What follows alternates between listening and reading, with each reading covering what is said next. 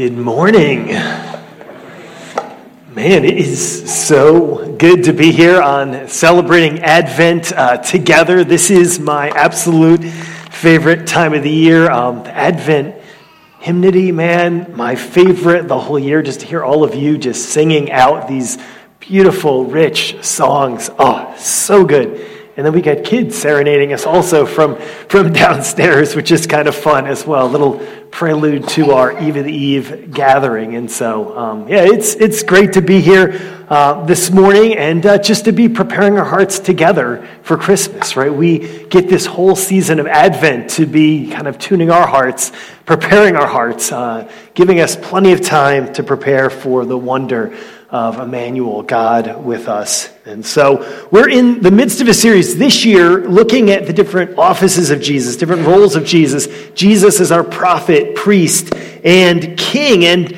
Advent's a great time to look backwards to Jesus coming and all the ways it's foretold for us in the Old Testament, and look forward to his return and his coming. And so as we get to trace some of these themes this year, we traced last week Jesus as our prophet, the revealer of truth. And this week we're going to look at Jesus as our priest, right? He's our redeemer.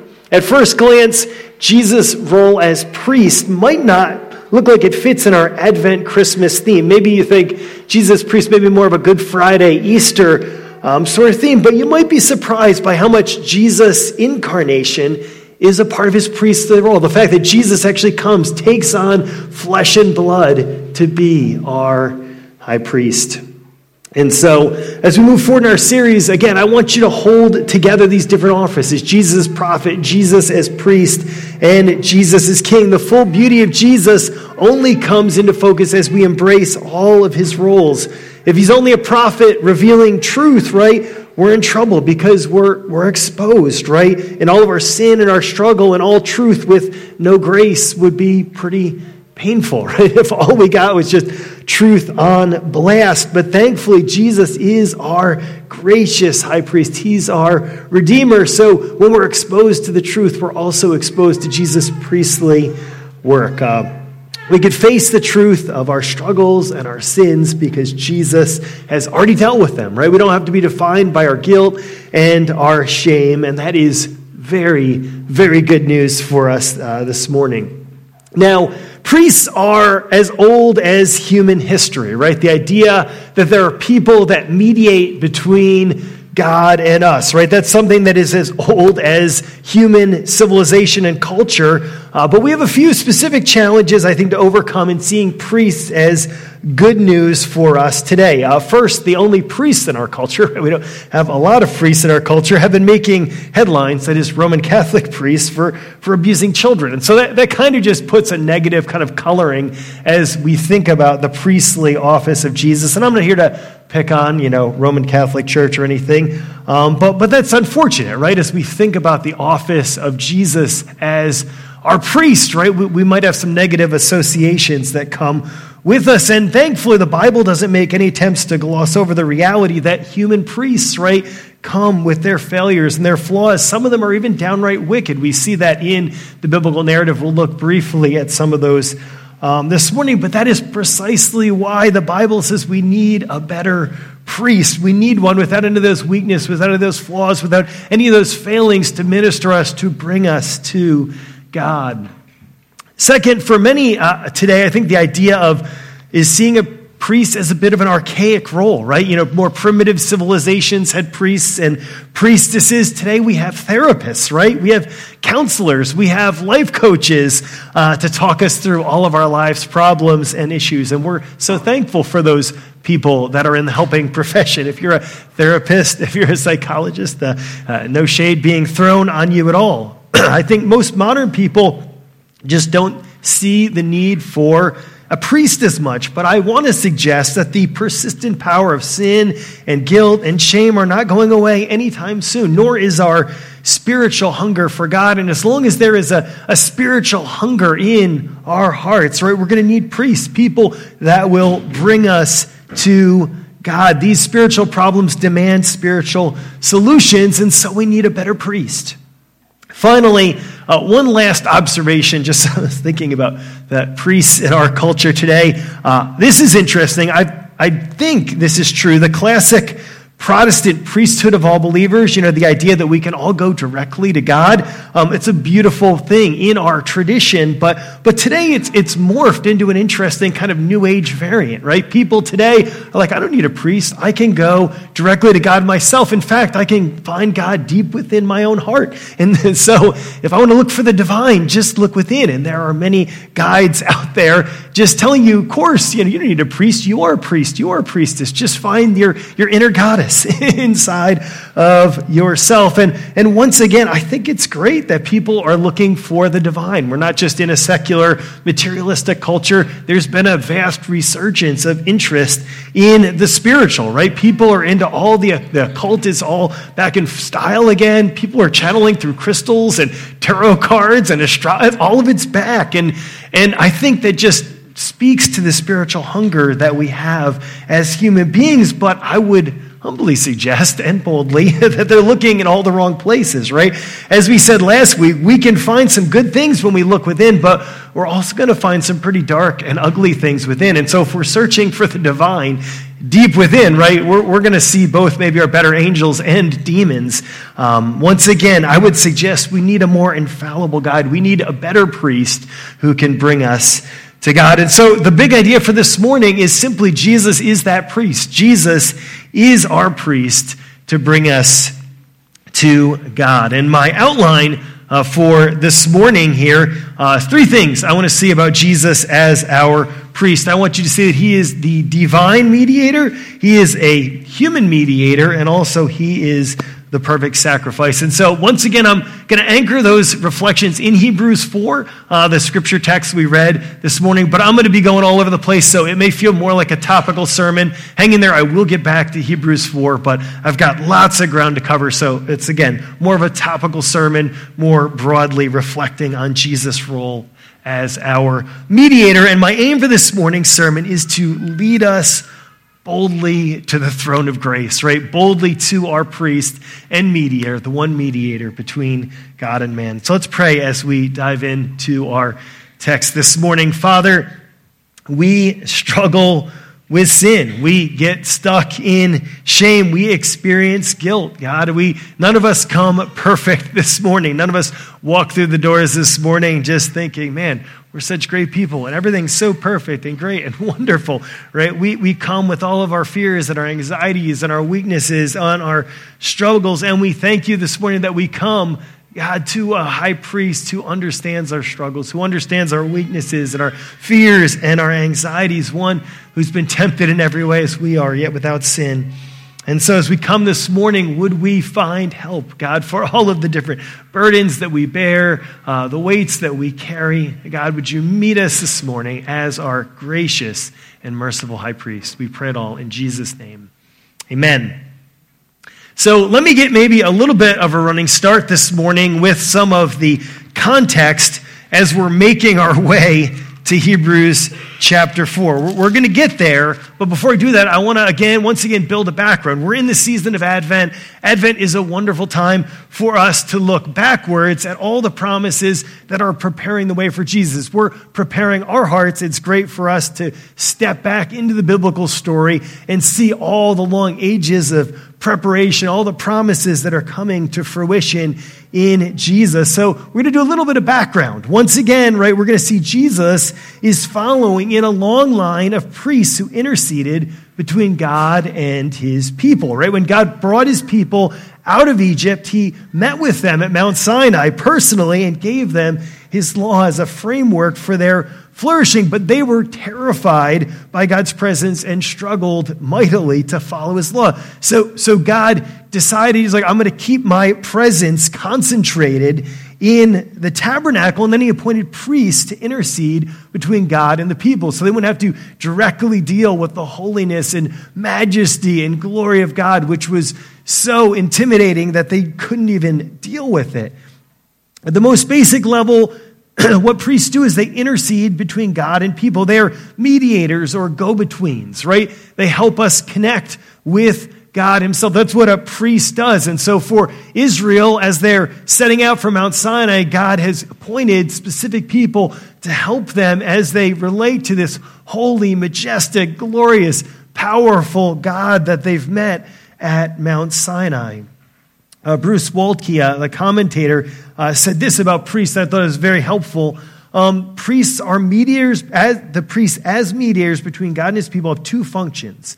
As teachers, they teach God's revelation, Leviticus 10 through 11. And as sacred personnel, they facilitate the encounter between God and his people in liturgy, such as offering sacrifices to atone for sin. So priests are mediators. They connect us to God by teaching us about God, telling us what he's like, but then also connecting us in corporate worship around the temple and all the work that was associated with this, bringing us in, as it were, literally in Israel's case, to the presence of God. And so it is a powerful role. We get extensive instruction for the priesthood in Exodus 28 and 29, Leviticus 8 through 10, Numbers 3, all throughout the Old Testament. And if you're following along in our Advent devotional, you get to read some of those texts and build some of that background. I'm not going to go there this morning, but I just want to say a few things. Like first, their location in the tabernacle and later the temple guards the presence of God, right? They're there to minister, to bring people in to the presence of God in ways that are appropriate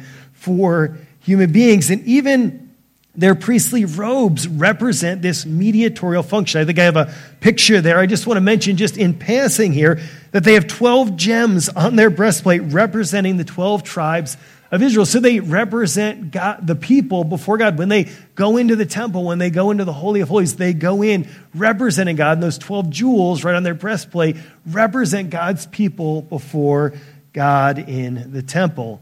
Because of the people's fear of the Lord, God established a special class of priests, and the garments and all of the elaborate rituals that went with the tabernacle and later the temple. But the vision that God had was for all of God's people to be priests to the surrounding nations. It's interesting, in Exodus 19, 5 through 6, we hear this: "Now therefore, if you will indeed obey my voice and keep my covenant, you shall be my treasured possession among all peoples, for all the earth is mine, and you shall be to me a kingdom of priests and a holy nation." Right? The vision, even back in Exodus, is not just for a special class of priests, but that all of God's people would be priests to the nations, that every one of God's people would be a person that would connect the nations to the God of Israel, to the true and living God. It's an incredible, powerful, beautiful vision, right? Because we all need a mediator. Because of our sin, because of our fallibility, because of our finitude, right? We're estranged from God, and we need someone to take us by the hand and lead us into the presence of God. And the vision here in Exodus is that all of God's people would be like that. Mediators, priests, intercessors, go-betweens, to bring all of the nations into the presence of the true and living God. It's an incredible vision, right? Beautiful vision of this priesthood of all believers, where we get that. But the problem was that not even the priests in the line of Aaron could live up to this vision, much less, all of the people. They were imperfect mediators. They brought their own sin with them, often disqualifying themselves from their office, occasionally being killed in the very presence of tinkering around with the sacred things, not respecting the office that God had established or his holiness. Some of them died because of those very things. And by the time, moving very quickly through, by the time of the prophets, the priestly office was already largely corrupt. These people who were supposed to lead people into the presence of God were leading people astray. We saw that already in our Minor Prophets series. Let me just give you two quick illustrations, one in Hosea, one in Zephaniah. As robbers lie in wait for a man, so the priests band together. They murder on the way to Shechem. They commit villainy. These are the people that are supposed to bring people into the presence of God. Or Zephaniah 1, 4 through 5, her prophets are fickle. Treacherous men are priests, profane what is holy. They do violence to the law. The ones that are supposed to actually be following the law, teaching people about God and his law, are the ones that are doing violence to it. But there was a slender thread of hope. The very last high priest mentioned in the Old Testament, Joshua, receives a prophecy that God will remove all of Israel's sin in a single day in Zechariah 3:9, and that a priest will sit on the throne of Israel. Zechariah 6:9 through 14. Josh Bashan, as he was preaching, talked about this. When I was preaching through Zechariah, we were able to unpack these promises in a little bit more detail. But what's important for us to see is that when Jesus comes on the scene, he comes as that long-awaited priest. And this explains why Jesus is on a head-on collision with the high priests of his time. He's come to clean house and restore the office of priest, to bring God's people back into his presence. And so hopefully this short little biblical survey here orients you to what God is doing here with this office of high priest. So when Jesus comes, he's coming as our great high priest. And the book of Hebrews, more than any other book, unpacks his priestly book. In fact, the entire book, essentially, from beginning to end, is thematically working through Jesus' priestly office, his intercessory office for us. And so if you're looking for something a little different for Advent this year, read more on Jesus' beautiful high priestly work in Hebrews. We're just going to touch on some of the high points here this morning, but we're going to camp out in Hebrews and the work that Jesus is doing for us as our priest. And the first thing I want you to see is that Jesus is our divine mediator as priest, right? In the first place, he is the perfect mediator between God and man because he is God, the exact imprint of his nature. We see this in Hebrews 1:3, right from the beginning. Jesus is the radiance of the glory of God and the exact imprint of his nature, and he upholds the universe by the word of his power, right? All the Old Testament priests failed to represent God perfectly. Jesus comes as the final priest to show us God, to bring us into God's presence.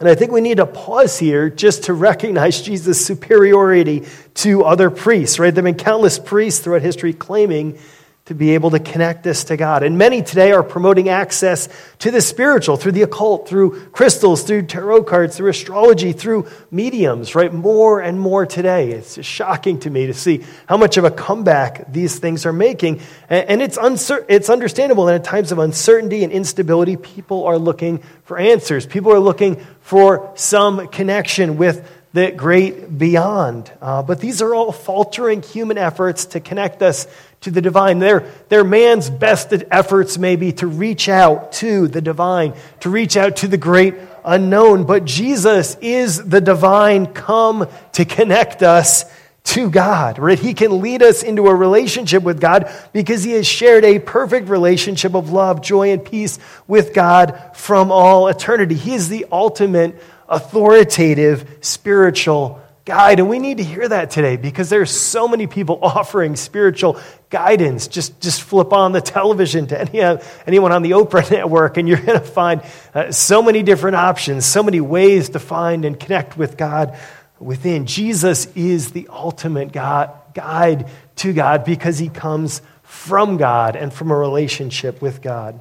Coming from God, he is the perfect guide back to God. And as a real flesh and blood human being, he is deeply sympathetic to our sin and suffering, which leads us to our second point. Jesus is a human mediator. He's not just fully God, he is also fully man. And so we pick this up again in the book of Hebrews, chapter 2. We're going to see how the author of Hebrews spells this out. Not only is Jesus a divine mediator, he's also a human mediator. Hebrews 2:14 through 15, since the children share in flesh and blood, he himself likewise partook of the same things, that through death he might destroy the one who has the power of death, that is the devil, and deliver all those who through fear of death were subject to lifelong slavery. Right? Jesus takes on our flesh and blood, shares in everything that we suffer through to bring us redemption. Picking it up in verse 17 of chapter 2, therefore he had to be made like his brothers in every respect, so that he might become a merciful and faithful high priest in the service of God to make propitiation for the sins of the people. For because he himself has suffered when tempted, he is able to help those who are being tempted. Do you see the logic here in Hebrews chapter 2? Right? Jesus has been made like us in every way, so that he could be a faithful, merciful high priest. He gets us. He knows us. He understands our temptations. He understands our weaknesses. He understands all the way we struggle. As the God-man, Jesus is equally qualified to represent God and represent us with all the burdens we bear. He can guide us into a relationship with God because of his relationship with the Father, and he can help us because he knows our struggles.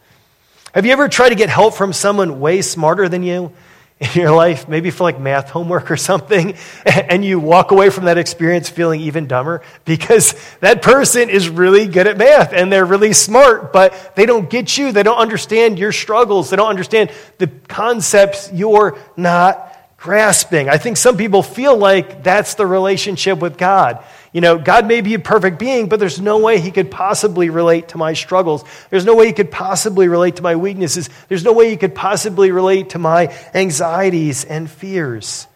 But notice that's not a problem for Jesus. He understands our flesh and blood weakness and frailty perfectly. Hebrews 4:14 through 16, where I told you we get to eventually, goes on to tell us why. Since then we have a great high priest who has passed through the heavens, Jesus, the Son of God. Let us hold fast our confession, for we do not have a high priest who is unable to sympathize with our weaknesses, but one who in every respect has been tempted as we are, yet without sin. Let us then with confidence draw near to the throne of grace that we may receive mercy and find grace to help us in our time of need. As our perfect priest, Jesus doesn't look down on us. He doesn't despise us. He doesn't belittle us. He doesn't patronize us. He isn't condescending to us.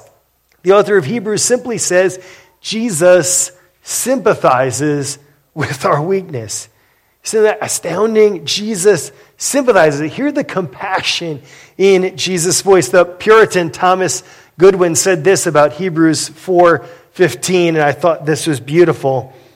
As he was introducing a sermon on this text, he said, I have chosen this text as that which above any other speaks his heart most and sets out the frame and workings of it towards sinners.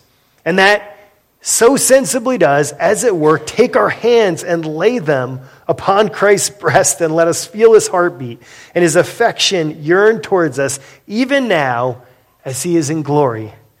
Let that sink in to you this morning, right? If you are here this morning and you're wondering, does God even care? Does God even understand what I'm going through? Does God even understand the burdens that I'm walking through the door? Hear these words from Hebrews 4:15. God sympathizes with your weakness. If you want to know the heart of Christ, it's a heart of sympathy. It's a heart of compassion, and not just from a distance, from someone who's been tempted in every way as you are, yet without sin. And then notice the second part of this text. Notice the stunning statement also in verse 15 that Jesus has been tempted in every respect, as we are tempted in every way. Now that is remarkable, right? Jesus has experienced temptation, all of its diversity in every respect, all kinds of temptation, right? He's not surprised by the temptations that go through your mind. He has been tempted in every way. And as Jesus has experienced temptation in all of its intensity and all of its power, because he never even once gave up, right? We under the weight of temptation, we fall. We stumble. We've given up. We've experienced temptation to a limited degree. Jesus has experienced temptation to the maximal degree because he took temptation all the way to its furthest extent without ever surrendering, without ever giving up. He's experienced temptation at its most difficult. So he gets us, right? As the new Christian ad campaign has seen, I don't know if you've seen this during football games or something. It's beautiful. Jesus gets us, all of us. It's based in this text here in Hebrews chapter 2, in Hebrews chapter 4. We don't have an high priest who's unable to sympathize with our weakness. This is a Savior who gets us in our weakness, in our struggles, in our frailties. There is nothing we have ever said or done or thought that will shock him. He has been tempted in every way as we are. So don't let your guilt or shame stop you from receiving his ministry. He is deeply sympathetic to your struggles and temptations. And I would say, for many years of my Christian life, I would say that I believe that in theory, but it's a very different thing, right, to actually believe with the very real struggles and weaknesses and challenges and difficulties we believe that Jesus really does get us, that he's really willing to minister to us, right? Our sins are not things that disqualify us from his ministry. They're not things that make him turn his face away from us. Our weaknesses and our sins and our struggles are the very thing that moves his heart towards us to rescue, to redeem, to bring us back into his family. That is the beauty of the Christ we serve and the beauty of his priestly office. He moves towards us in our weakness and our sin and our failures and flaws. And I don't know anybody else who does that, right? If you think of the priestly office out there, I know we move away from each other, right? In our weaknesses and our sins and our flaws and our failures. Even the people we love the most, we struggle, right, to enter into their brokenness and into their struggles. Jesus walks into, in compassion, he is moved towards us. And not only is it Jesus the perfect guide to lead us to God, and not only does he perfectly understand our weakness and frailty, he actually does something about it, right? That's the important part of the message that we're receiving this morning. It's not simply that he knows how to bring us to God and he knows all of the barriers that stand between us and God. He has also done something about those barriers. Jesus is not only our perfect priest, Jesus is the perfect sacrifice. That is where the book of Hebrews is beautiful, right? The author of Hebrews starts mixing metaphors, right? Not only is Jesus the priest, he's also the sacrifice, right? Part of the role of all priests is to offer sacrifices on behalf of the one seeking God. Even those outside of Israel knew, right, that you don't go to approach a God without gifts and sacrifices. And of course, in Israel, it was made explicit, right, that Israel's spelled out exactly what was separating the people from God. It was their sin, right? They serve a holy God. They're sinners. They're separated from God. And so Israel's priests offered sacrifices for the sins of the people, first for themselves, right, and then for the sins of the people they were serving, so that they could enter into fellowship with God, right? That was the ultimate role of the priest, bring people back into fellowship with God. But the priests had to deal with their own sins and then the sins of the people. But Jesus comes as the perfect priest without any sin or any need for a sacrifice. We see Hebrews 7:27, he has no need, like those high priests, to offer sacrifices daily, first for his own sins and then for those of the people. No, Jesus is the perfect priest, and Jesus takes it a step further. Seeing our need for a perfect sacrifice, he offers himself. Hebrews 9:11 through 12 said it this way, but when Christ appeared as high priest of the good things that have come, when through the greater and more perfect tent, not made with hands, that is not of this creation, he entered once and for all into the holy places, not by the means of the blood of goats and calves, but by the means of his own blood, thus securing an eternal redemption. Right, as a result of Jesus' work as priest and sacrifice, the author of Hebrews invites us to come boldly to the throne of grace. I love Hebrews 4:16, one of my favorite passages in the whole Bible. Let us then with confidence draw near to the throne of grace, that we may receive mercy and find grace to help in time of need. Right? We can come out of hiding because Jesus has already paid our debt. We don't have to wallow in shame because Jesus has given us a brand new identity. We don't have to pretend or perform because we're that secure in Jesus. We don't have to posture. We don't have to impress people with our progress in the faith, right? We're that secure in the sacrifice Jesus gave in his high priestly ministry.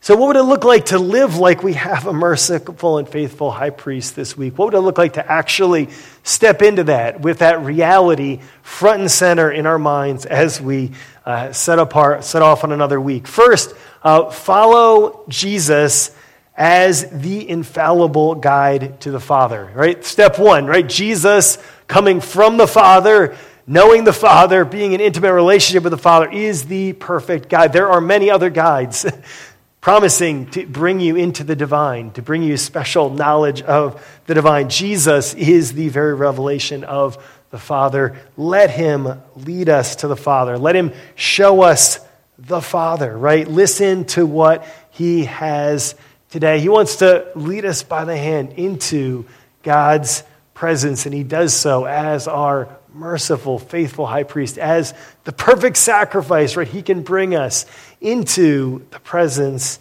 of God.